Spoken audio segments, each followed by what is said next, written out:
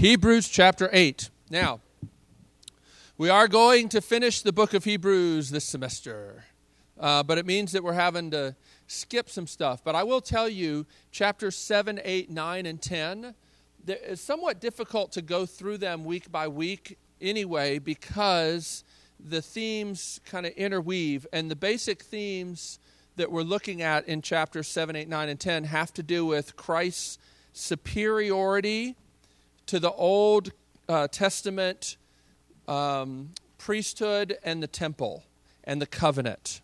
And those are all ideas that if you've not been around Christian people, you may not have heard. They're also ideas that, depending on which Christians you've been around, you may have peculiar ideas about them. Because there are different views among Christians about the relationship of the Old Testament and the New Testament. In a shorthand way, I think, to try to understand the difference is the gospel is in the Old Testament. Grace is in the Old Testament. If you're one of those people that's heard this idea that in the Old Testament you have this sort of angry God, but then eventually we evolve into this nice Father God in the New Testament, that's really not at all true. And you don't have to read the Bible very carefully at all to see that. For instance, the book of Hebrews here in the New Testament says our God is a consuming fire. And it's in the Old Testament where it says that God will shelter us under his wings like a mother hen, right? So that simplistic idea, Old Testament angry God, New Testament loving God, is proven wrong just almost any chapter that you turn. And yet, there are some people who believe sort of a different way of relating the Old Testament and New Testament. Here's the little shorthand thing I would give you to help you. In the Old, the new is concealed, and in the new, the old is revealed. In other words, everything that the New Testament talks about in a lot of ways is already anticipated in the Old Testament. In some way, it's like the flower is there, but it's still in the bud in the Old Testament, but it comes to full flowering in the New Testament. And so one of the things that you get from the Old Testament is that God created human beings to be in a relationship with him. Now, there are a lot of religions, particularly in the ancient world, that didn't so much think about God wanting a relationship. God just sort of wanted people to do what the gods wanted so that people could get the gods off their back. But the Old Testament, the Judeo-Christian understanding is that God created human beings to be in a relationship with him, not just to be his little servants and run around and do his work, but to be in a relationship, right? And yet, in the Old Testament, you find that it gets messed up, and then God has to deal with that.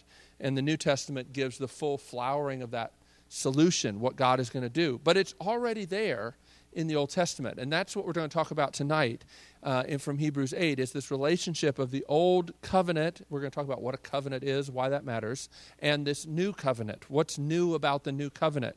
Now, granted, there are a lot of terminology tonight I'm going to have to explain, but that's okay. But let me just give you, before we read this passage, for those of you who haven't been with us going through our study of Hebrews, you need to know this little bit. The book of Hebrews was written to Christians who are from a Jewish background. So they were ethnically Jewish, but they had become Christians, and they were living most likely in Rome, a fairly small little church there in Rome. They've already suffered some persecution. We know that the Christians were expelled from Rome in AD 49, and then they were allowed to come back.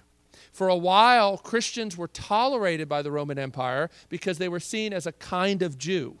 They were seen as a kind of Judaism. And Judaism was an allowable religion. You could be Jewish and not have to offer sacrifices to the emperor in Roman law. And yet, after a while, the Romans began to realize that Christians and Jews were not the same thing. And at that point, the Christians began to be persecuted more intensely. The book of Hebrews is written to these Jewish Christians at a period right before the persecution of Nero. Nero was nuts. And he did really terrible things to Christians, like dip them in tar, set them up on stakes, and light them on fire as human torches for his garden parties. He also blamed the burning of Rome on the Christians, and there was incredible persecution against them in that point. So this book is written to Christians and who are Jewish. And the temptation they're dealing with is, if we go back to Judaism, we can avoid the persecution. And so the whole book of Hebrews is, in some ways, a sermon written to these people to say, you can't go back. You can't go back. And we're going to talk about why that is. But that's the situation of the book of Hebrews. And now we get to chapter 8. And I know I skipped chapter 7, but I felt it was okay to do that because of the way chapter 8 begins. He basically begins by summarizing and saying, here's what I'm trying to tell you. So I figured we could skip right to that, since we just don't have enough weeks to do every chapter. So follow me here, chapter 8 of Hebrews. We'll start at verse 1. The point of what we are saying is this: we do have such a high priest. He's talking about the kind of high priest we need. And now he says, we do have this high priest who sat down at the right hand of the throne of the majesty in heaven, and who serves in the sanctuary, the true tabernacle set up by the Lord, not by man. Every high priest is appointed to offer both gifts and sacrifices. And so it was necessary for this one, he's talking about Jesus, also to have something to offer. If he were on earth, he would not be a priest, for there are already men who offer the gifts prescribed by the law. In other words, there were already priests in the order of the Levites. Verse 5, they serve at a sanctuary that is a copy and shadow of what is in heaven. This is why Moses was warned when he was about to build the tabernacle, see to it that you make everything according to the pattern shown you on the mountain. But the ministry Jesus has received is as superior to theirs as the covenant of which he is mediator is superior to the old one, and it is founded on better promises. For if there had been nothing wrong with that first covenant, no place would have been sought for another, but God found fault with the people and said, and then he quotes Jeremiah at length here in Hebrews 8, the time is coming, this is all from Jeremiah, declares the Lord, when I will make a new covenant with the house of Israel and with the house of Judah. It will not be like the covenant I made with their forefathers when I took them by the hand to lead them out of Egypt, because they did not remain faithful to my covenant, and I turned away from them, declares the Lord. This is the covenant I will make with the house of Israel after that time, declares the Lord. I will put my laws in their minds and write them on their hearts. I will be their God, and they will be my people. No longer will a man teach his neighbor or a man his brother, saying, know the Lord, because they will all know me, from the least of them to the greatest. For I will forgive their wickedness and will remember their sins no more. By calling this covenant new, as Jeremiah does, he has made the first one obsolete, and what is obsolete and aging will soon disappear. Now, this is a difficult passage. There's lots of terminology and concepts here that may not be familiar to you. So I'd like to pray. Let's pray before we dig into this. Lord, we thank you for your goodness. We thank you for your word. We pray now that you'd help us. We don't want this prayer to just be perfunctory. But, Lord, even as we pray, help us to realize again how much we need your Spirit, not only to receive your word, but even to understand it. So send your Spirit to that end. We pray in Jesus' name. Amen. So the heart of what we're going to talk about tonight is this new covenant. And what is the new covenant all about? But I guess before we talk about the new covenant, I need to say something about what a covenant is. Now, we sometimes use that word in our language, but let me tell you what it means in the Bible. A covenant is best described as a living love bond. Now, we do have sort of covenant relationships. The best one that you know would be the marriage covenant, where vows are made, and yet it's not just a legal contract. Covenants are different than contracts, because in contracts, both parties negotiate and sort of come to a compromise and a mutual sort of decided upon deal, and then they sign their name to it to say, we've both come to negotiate and we've both come to this agreement. The difference with a covenant is unilaterally imposed. There is one who is sovereign who says, this is the terms of our relationship. And the Bible speaks about that. There actually were parallel agreements among sort of kings that had vassal states or other, countries that were servants to them, and they would do these things. They're called suzerain treaties. And the suzerain treaties are very similar to what the Bible means by a covenant, where there is one who is sovereign, God. And God says, this is how a relationship with me will look. But it's not just sort of this domineering kind of heartless God saying, you must be my little peons and do just what I say. No, it's a living love bond where God says, I will be your God. Your God. Do you understand the audacity of that kind of language? What the Judeo-Christian religion proclaims is that God wants to be our God. He wants to give himself to a people. He doesn't want to stay distant and sovereign and sort of looking down upon people and squishing them like a little bug whenever he feels like it. That's not the biblical picture of God at all. What's truly astonishing is God is the sovereign one.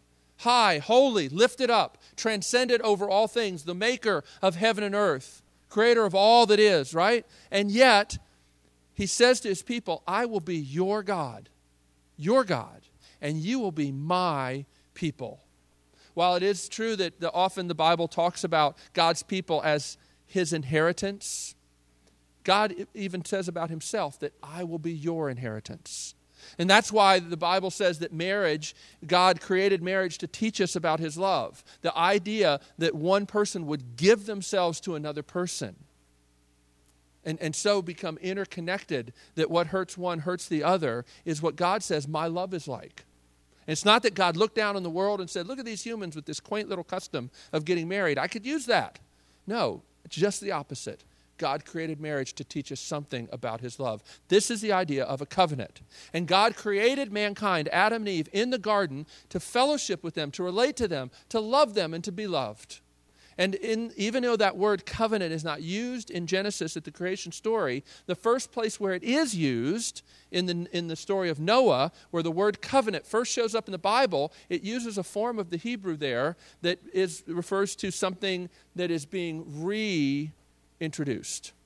So even though the word isn't there in Genesis at the creation, all the elements are there, and when the word does first appear in Noah, it's a form of the Hebrew that says, I will reaffirm my covenant. So the supposition is that the covenant already exists. But you may know the story. God creates Adam and Eve. He pledges himself to them, but they turn away from him, and they break his heart. And the heart of what the Bible says is wrong with humanity is not that people broke the rules, but there's been a relational rupture. And you know the pain of a broken relationship. Some of you know it firsthand from seeing your parents or grandparents or friends or best friends, and maybe you probably know it even in your own life. Relationships that have been ruptured. That's what the Bible says is ultimately wrong with our world and with us. And with our relationship to creation and everything, okay?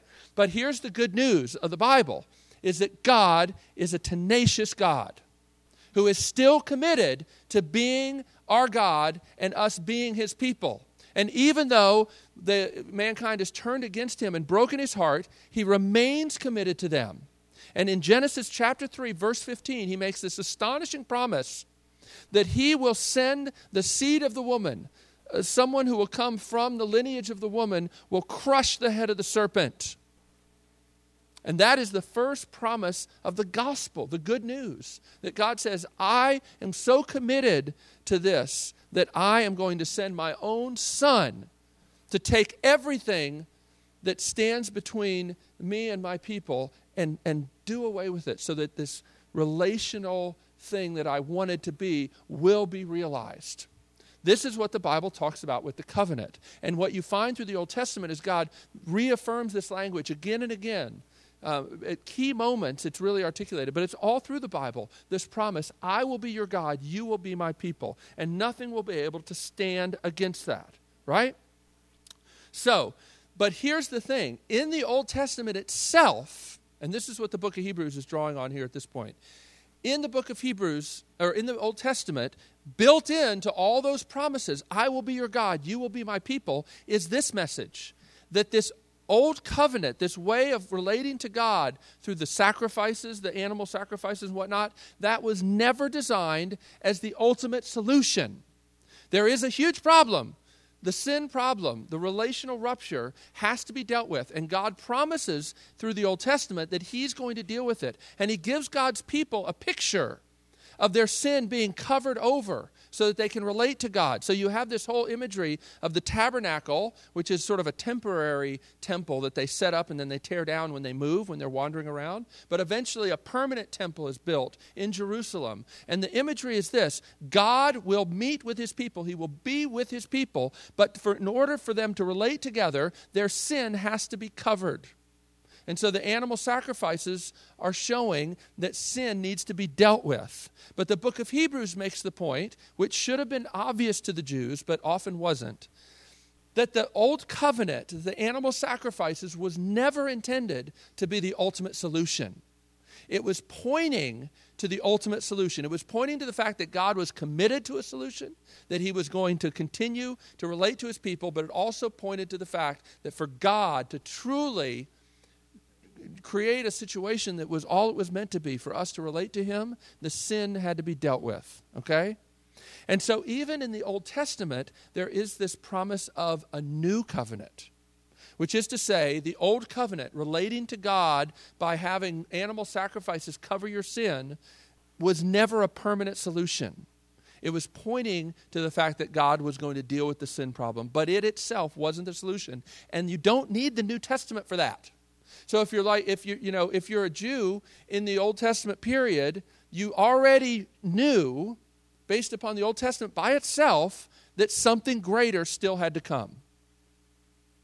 Something greater still needed to come. Jeremiah, in chapter 31 of Jeremiah, speaks about this new covenant. Okay? Now, why does this matter? I mean, one of the reasons this matters is for most Christians, the Old Testament is not a book that they read. It's not a part of the Bible they read, and if they do read it, they tend to read it wrong. They tend to think that the Old Testament is not about God's grace and it's not about the gospel. I hear all the time people say, well, the gospel came with Jesus, and that's not true. It's absolutely not true. Paul says in Galatians chapter 3, verse 8, that the Scripture preached the gospel to Abraham. And you look back in Genesis and you say, where's the gospel preached? I don't see anything about Jesus there. Jesus says he's there everywhere.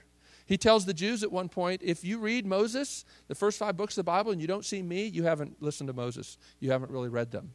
But there you look in Abraham's story, and God promises to Abraham that I will be your God, you will be my people, and I will make a great nation out of you and your descendants. That is the gospel. That's why Paul says in Galatians 3:8 that the Scripture preached the gospel to Abraham. It's there. So I hope that if you hang around RUF, the Old Testament will be opened up to you in a way like the Bible never has. Because most Christians just read the Gospels. Maybe they read the Psalms sometimes. And if they're kind of pragmatic and they just want to know what to do, maybe they read the Proverbs every now and then. And they read the letters of Paul. And most people, you could look at their Bible, you could sort of hold it sideways, and you can see, from the edge of the Bible where they tend to read and where it has never been read. And for most people, 2/3 of the Bible, the Old Testament, is hardly ever read because we don't know how to see it pointing to Jesus, and we don't see how it tells us about God's grace. That's a huge shame, and it's one of the reasons we're doing the book of Hebrews. And one of the heart themes of the Old Testament is this idea of the covenant and the new covenant. So, with that as some background, let's dig into this. What is the newness of the new covenant? Now, here you need to understand, both covenants, Old Covenant, New Covenant, deal with redemption. Both of the covenants, see, here's the thing. God created Adam and Eve in a covenant with him. But then sin entered the world. That covenant was broken. But God sets up a covenant of grace and says, I will not give up on the goal of my covenant, which is to have a people for me and to be their God. And so he sets out to redeem people. And so both covenants deal with redemption and how to be reconciled to God. Both covenants also deal with the law. If you think that the Old Testament law is irrelevant for Christians, you don't understand the new covenant. The new covenant says that the law, and it's the law, the Ten Commandments, the moral law, where God says, love me and love your neighbor. And if you want some more explanation of what that looks like, here's a tenfold summary, the Ten Commandments. If you want a threefold summary, what does it mean to walk with your God, but to walk humbly, to love mercy, and to do justice, right? That's a threefold summary. Those are all different ways of summarizing the same basic point. Love the Lord your God, love your neighbor. And even to love your neighbor is a way of loving the Lord your God. Okay? All of that stuff, the Old Testament told the Israelites to write that stuff down, to write it on their forehead, to write it on little papers and hang it around their neck. But the New Covenant says, I'm going to take that law, God says, and I'm going to write it on your hearts. So the law is not different. The idea about loving God and loving your neighbor doesn't change. But instead of it being something that you write down, the promise of the new covenant is it's going to be written on your hearts. So it's the same law, but there's something new. What else is new about the new covenant? Basically, the newness is this transformation of the heart. In other words, in the Old Testament, there is the law, and God's people are to know the law, to live by the law, but there's no power. There's no power. Have you ever had somebody tell you to do something and it just has no power to change your heart? And you may even go along with it, but your heart is very far from the person. That's kind of the Old Testament situation. God tells them what to do, and it's good stuff that he tells them to do. It's what they're made for. And yet, telling people what to do in and of itself does not have power to touch your heart. And what God has always wanted is people who would love him with all their heart, with all their mind, with all their soul, with all their strength. Jesus says this very clearly to us. And yet, what does God have to do? It's not enough to just tell us what to do. The heart of the Bible is that Jesus is more than just a good teacher. He doesn't just come down and reiterate everything that God has said. He does something. He lives what God had said. Then he dies for all those people that didn't do what God said. And then he ascends to the right hand of the Father, and he sends his Spirit. And the work of the Spirit is to take that law, all those things that God said you were made for, and to make it something that you long to do. It's one thing to just know I'm supposed to live this way. It's another thing to have in your heart to long to be generous, to long to be somebody who is faithful, to long to be somebody who wants to be honorable and merciful. And the promise of the new covenant is God says, I'm committed to that. Everything you're supposed to be, I'm going to make you to be. It actually transforms the way you read the Old Testament to see this. Because all the stuff that the Bible says you're supposed to do, love your neighbor as yourself. You ever taken that really seriously? I think if you don't understand the new covenant promise, like all that stuff will make you despair because you just read all this stuff about what I'm supposed to be. But if you understand the new covenant promise, all that stuff about what you're supposed to do is actually a way of God saying, this is who you're going to be. This isn't just what you're supposed to do. This is a description of who I'm going to make you to be. And isn't the glorious thing that God promises? Think about the Ten Commandments. If you lived in a society or in a community where people didn't lust after one another, where people didn't regard each other first and foremost by what they look like, wouldn't that be a glorious community to be part of? Guys, girls, who doesn't want to live in a community where what you look like is not the first thing people look at and the first thing people use to decide whether you're a valuable person or not? What would it be like to live in a community where people don't murder one another and don't long to kill one another, either with their words or destroying their reputations or even physically doing violence? Don't you long for that? And what God is saying is, I'm committed to making a people like that. And the way I'm going to do it is by putting my Spirit in you and moving you to obey my commands. And so when we look at these things, and instead of just reading the Old Testament and saying, well, man, I guess I've really screwed up and I guess I'm beyond hope. No, say, look, God has promised that what the law says I'm supposed to do, he is working on me to make me that kind of person. And he is working on his church which is to be a colony of the coming kingdom, to demonstrate to the watching world that God changes us. I know we're not there yet, but don't be a cynic and just give up hope. God has promised, in the promise of the new covenant, he is going to make us into what he calls us to be, what he commands us to be, right? There's a great little poem that this guy, John Berridge, used to say, and I love this. I think this is a great way of getting at what I'm trying to get at here. It says, "Run and work, the law demands, but gives me neither feet nor hands. A sweeter sound the gospel brings. It bids me fly and gives me wings." So the basic point here, what's new about the new covenant and what's so important and so glorious for us, if you're trying to follow Jesus, trying to figure out what the Christian life is about, and maybe you're really intrigued by it and you're really attracted to it, and you want to live like a Christian, if the new covenant promise doesn't come to you, you can't live like a Christian. You actually trying to live like a Christian will probably be a pretty good person, and the world will be better for it if you really try hard to live like Jesus lived. But the promise of the new covenant is that God will make you into that kind of person. So don't give up. I know that you're not that person now, but I also know that you're a bunch of perfectionists who don't want to keep working at something and failing all the time. You need to know the new covenant promise, that God is not thwarted by your failure because he's promised to send his Spirit to change you, to write his law in your hearts, and to move you to obey him. So when you read the law telling you what to do, see it as a promise of what God is committed to do. And pray for that. Say, I long to be this kind of person. Do this work in me, even now. Do it in our community, even now.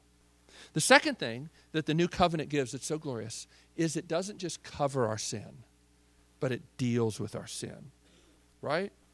Here's the problem with the old covenant and the animal sacrifices. And a lot of people think like people in the Old Testament were saved by animal sacrifices, but in the New Testament they're saved by Jesus' sacrifice. That is not true. That's not true. And the Bible never says that. What the Bible says is that the Old Testament animal sacrifices were pointing to God's provision. But people that were saved in the Old Testament were saved by looking to God to provide for them. And they looked at these animal sacrifices as a picture of what God was committed to do. How do we know that? The first way we know that, and the book of Hebrews says this in the several chapters all around this, is that it was repetitious. The fact that you needed to do those annual sacrifices over and over and over again. Every year they had a Day of Atonement where the high priest would sprinkle blood on the Holy of Holies in the altar, right? The fact that it had to be done every year and that the other sacrifices needed to be done every day showed that it wasn't really working. Built into the sacrificial system was this message in big, bold letters. Hey, I know you're supposed to do this. It's pointing you to God who will deal with your sin, but it isn't working. These animal sacrifices aren't doing the job.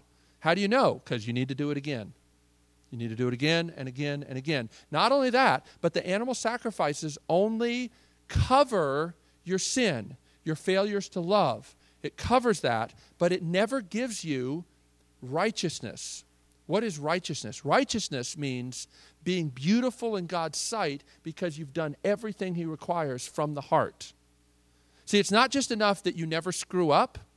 God says you need to live in a particular way, loving me and loving your neighbor. And the sacrifices, the Old Testament sacrifices, might get rid of your guilt, but it can never give you beauty. Right? And to think about it, like bloody, covering can cover you and obscure your sin, in a sense, but it can never make you beautiful. It can never make you beautiful. But God is committed to making you beautiful. And in Christ, you get credit for Christians. You get credit for the life that Jesus lived, and it was a beautiful life. It was a beautiful life. And you need to live that beautiful life. You can't do it. But God in the gospel gives you credit for the beautiful life Jesus lived, right? So it was repetitious. The animals weren't good enough. The sacrificial system couldn't make us righteous. And it was pointing us to something that was to come. But now, we've got this new covenant. And Hebrews 8 says that everything that was being looked forward to, now the day has come. The day has come. The new covenant promise of Jeremiah has now come in Jesus. And how does Hebrews 8 talk about this? Look at verse 6. It says this: the ministry Jesus has received is superior to theirs, meaning the Old Testament priests, as the covenant of which he is mediator is superior to the old one. And he says this, it's founded on better promises. So first, think about this. The new covenant is founded on better promises. Well, how can promises be better? Like if God is making a promise, aren't all his promises great? The answer is yes. But what's different about the promises of the new covenant? They're not just promises that are waiting for fulfillment. They're promises that have been made and kept. Paul tells the Corinthians in 2 Corinthians chapter 1, as many promises as God has made, they are all fulfilled by Jesus. I like the old King James language. It says that all the promises of God are yea and amen in Christ. So it's founded on better promises because the new covenant has already happened. Jesus has already done everything required for us to be God's people. Not only that, it says here that our sins will be remembered no more. Look at verse 12, quoting Jeremiah. I will forgive their wickedness and will remember their sins no more. This is the language of sin being dealt with, not just covered over. There's a promise, and this must have been astonishing to God's people to hear Jeremiah make this promise, because they'd never heard this promise that their sins would be no more. But this is what God says. And actually in the prophet Zechariah, he says that I will wipe away the sin of this day, of this land in a single day. It's an astonishing promise that God is going to do something that will wipe away the sin of this land in a single day. What they've been doing thousands of years of animal sacrifices to that point, God says, I'm going to do all that in a single day.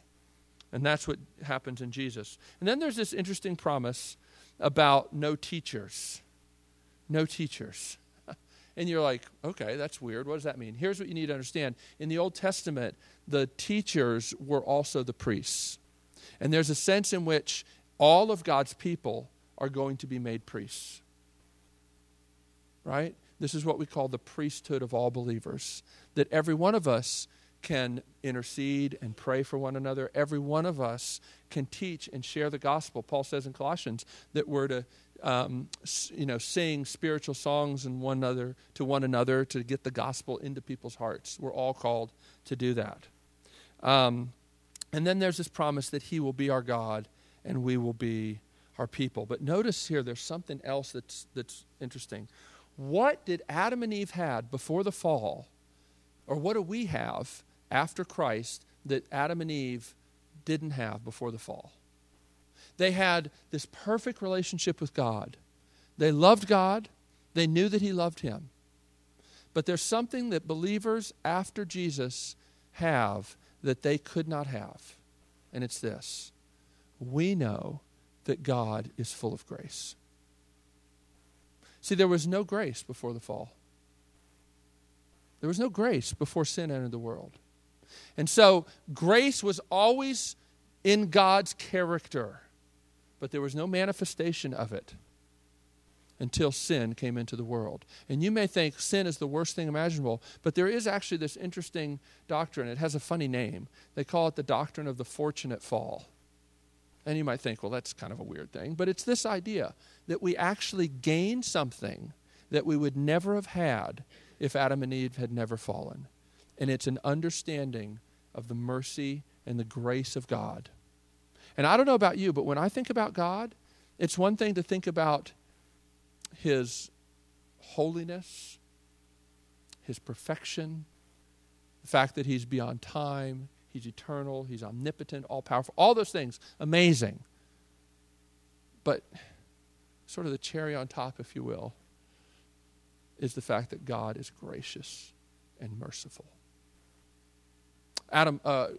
Isaac Watts, great hymn writer, put it this way in his hymn. I know I quoted here. Yeah, Jesus shall reign wherever the sun. This is an old hymn, but he says it well. He says, where he displays his healing power, death and the curse are known no more.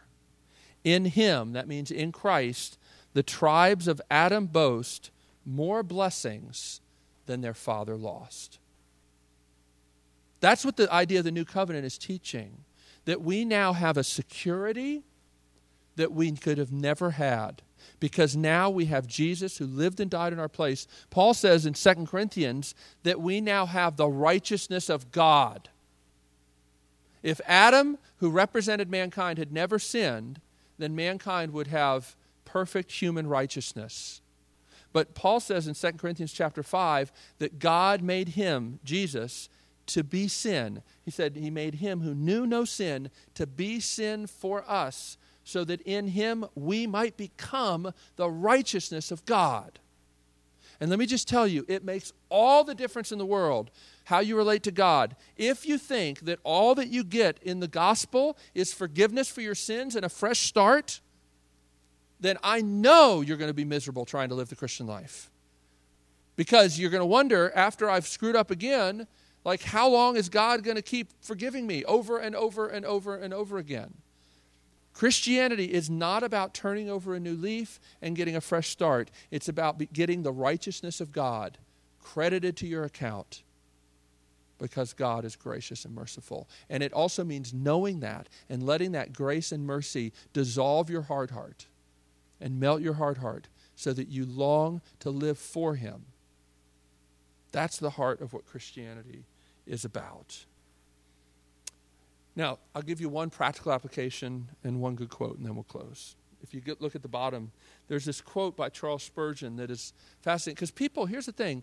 If your sin is not really dealt with, if you really don't believe that what Jesus did can fully deal with the sin problem, and I know, I don't care if you've been grown up in church or if you're just beginning to check out Christianity, people have all kinds of ways that they resist the fullness of the gospel. In other words, even people who think they're Christians and maybe are Christians tend to still think that they need to do a little extra credit work just to make sure that they get that A when they meet God one day, you know? And you guys love to do that, I know. It's like, oh yeah, I've got an A, but I better do some extra credit just because, I might bomb the final and I just want to make, we're always like trying to cover our bases in every sort of way, right? And here's the thing. At some level, like trying to do extra credit work to get God in your debt is not only foolish, it's offensive to God. God would love for you to live for him, but he doesn't want you to live to manipulate him. He's not into that. Just telling you. And so here's the thing. One of the interesting ways that some people who feel like they feel bad, they feel like they haven't measured up to what God wants, it's interesting. Some people try to sort of bluff their way through it and say, well, God, I'm better than that guy, better than my roommate. I don't do the stuff that she does, right? So they try and bluff God and sort of get him to look at somebody else and not look at them because they feel guilty and they feel bad in their hearts, right? So that's one strategy. But there's another strategy that's interesting, which is to basically beat yourself up all the time to hopefully, influence God in such a way that he won't have the heart to judge you. This is what a lot of Christians do. A lot of people that grew up in religious households kind of beat themselves up thinking that if they can sort of proactively beat themselves up, maybe God won't have the heart to really punish them. It's another way of trying to deal with their sin and their guilty consciences by themselves. And I love this quote by Spurgeon, and this, to me, shows why the gospel really matters. Listen to what he says. Spurgeon's this great old Baptist preacher from the 19th century. He says, "Do not scourge yourself.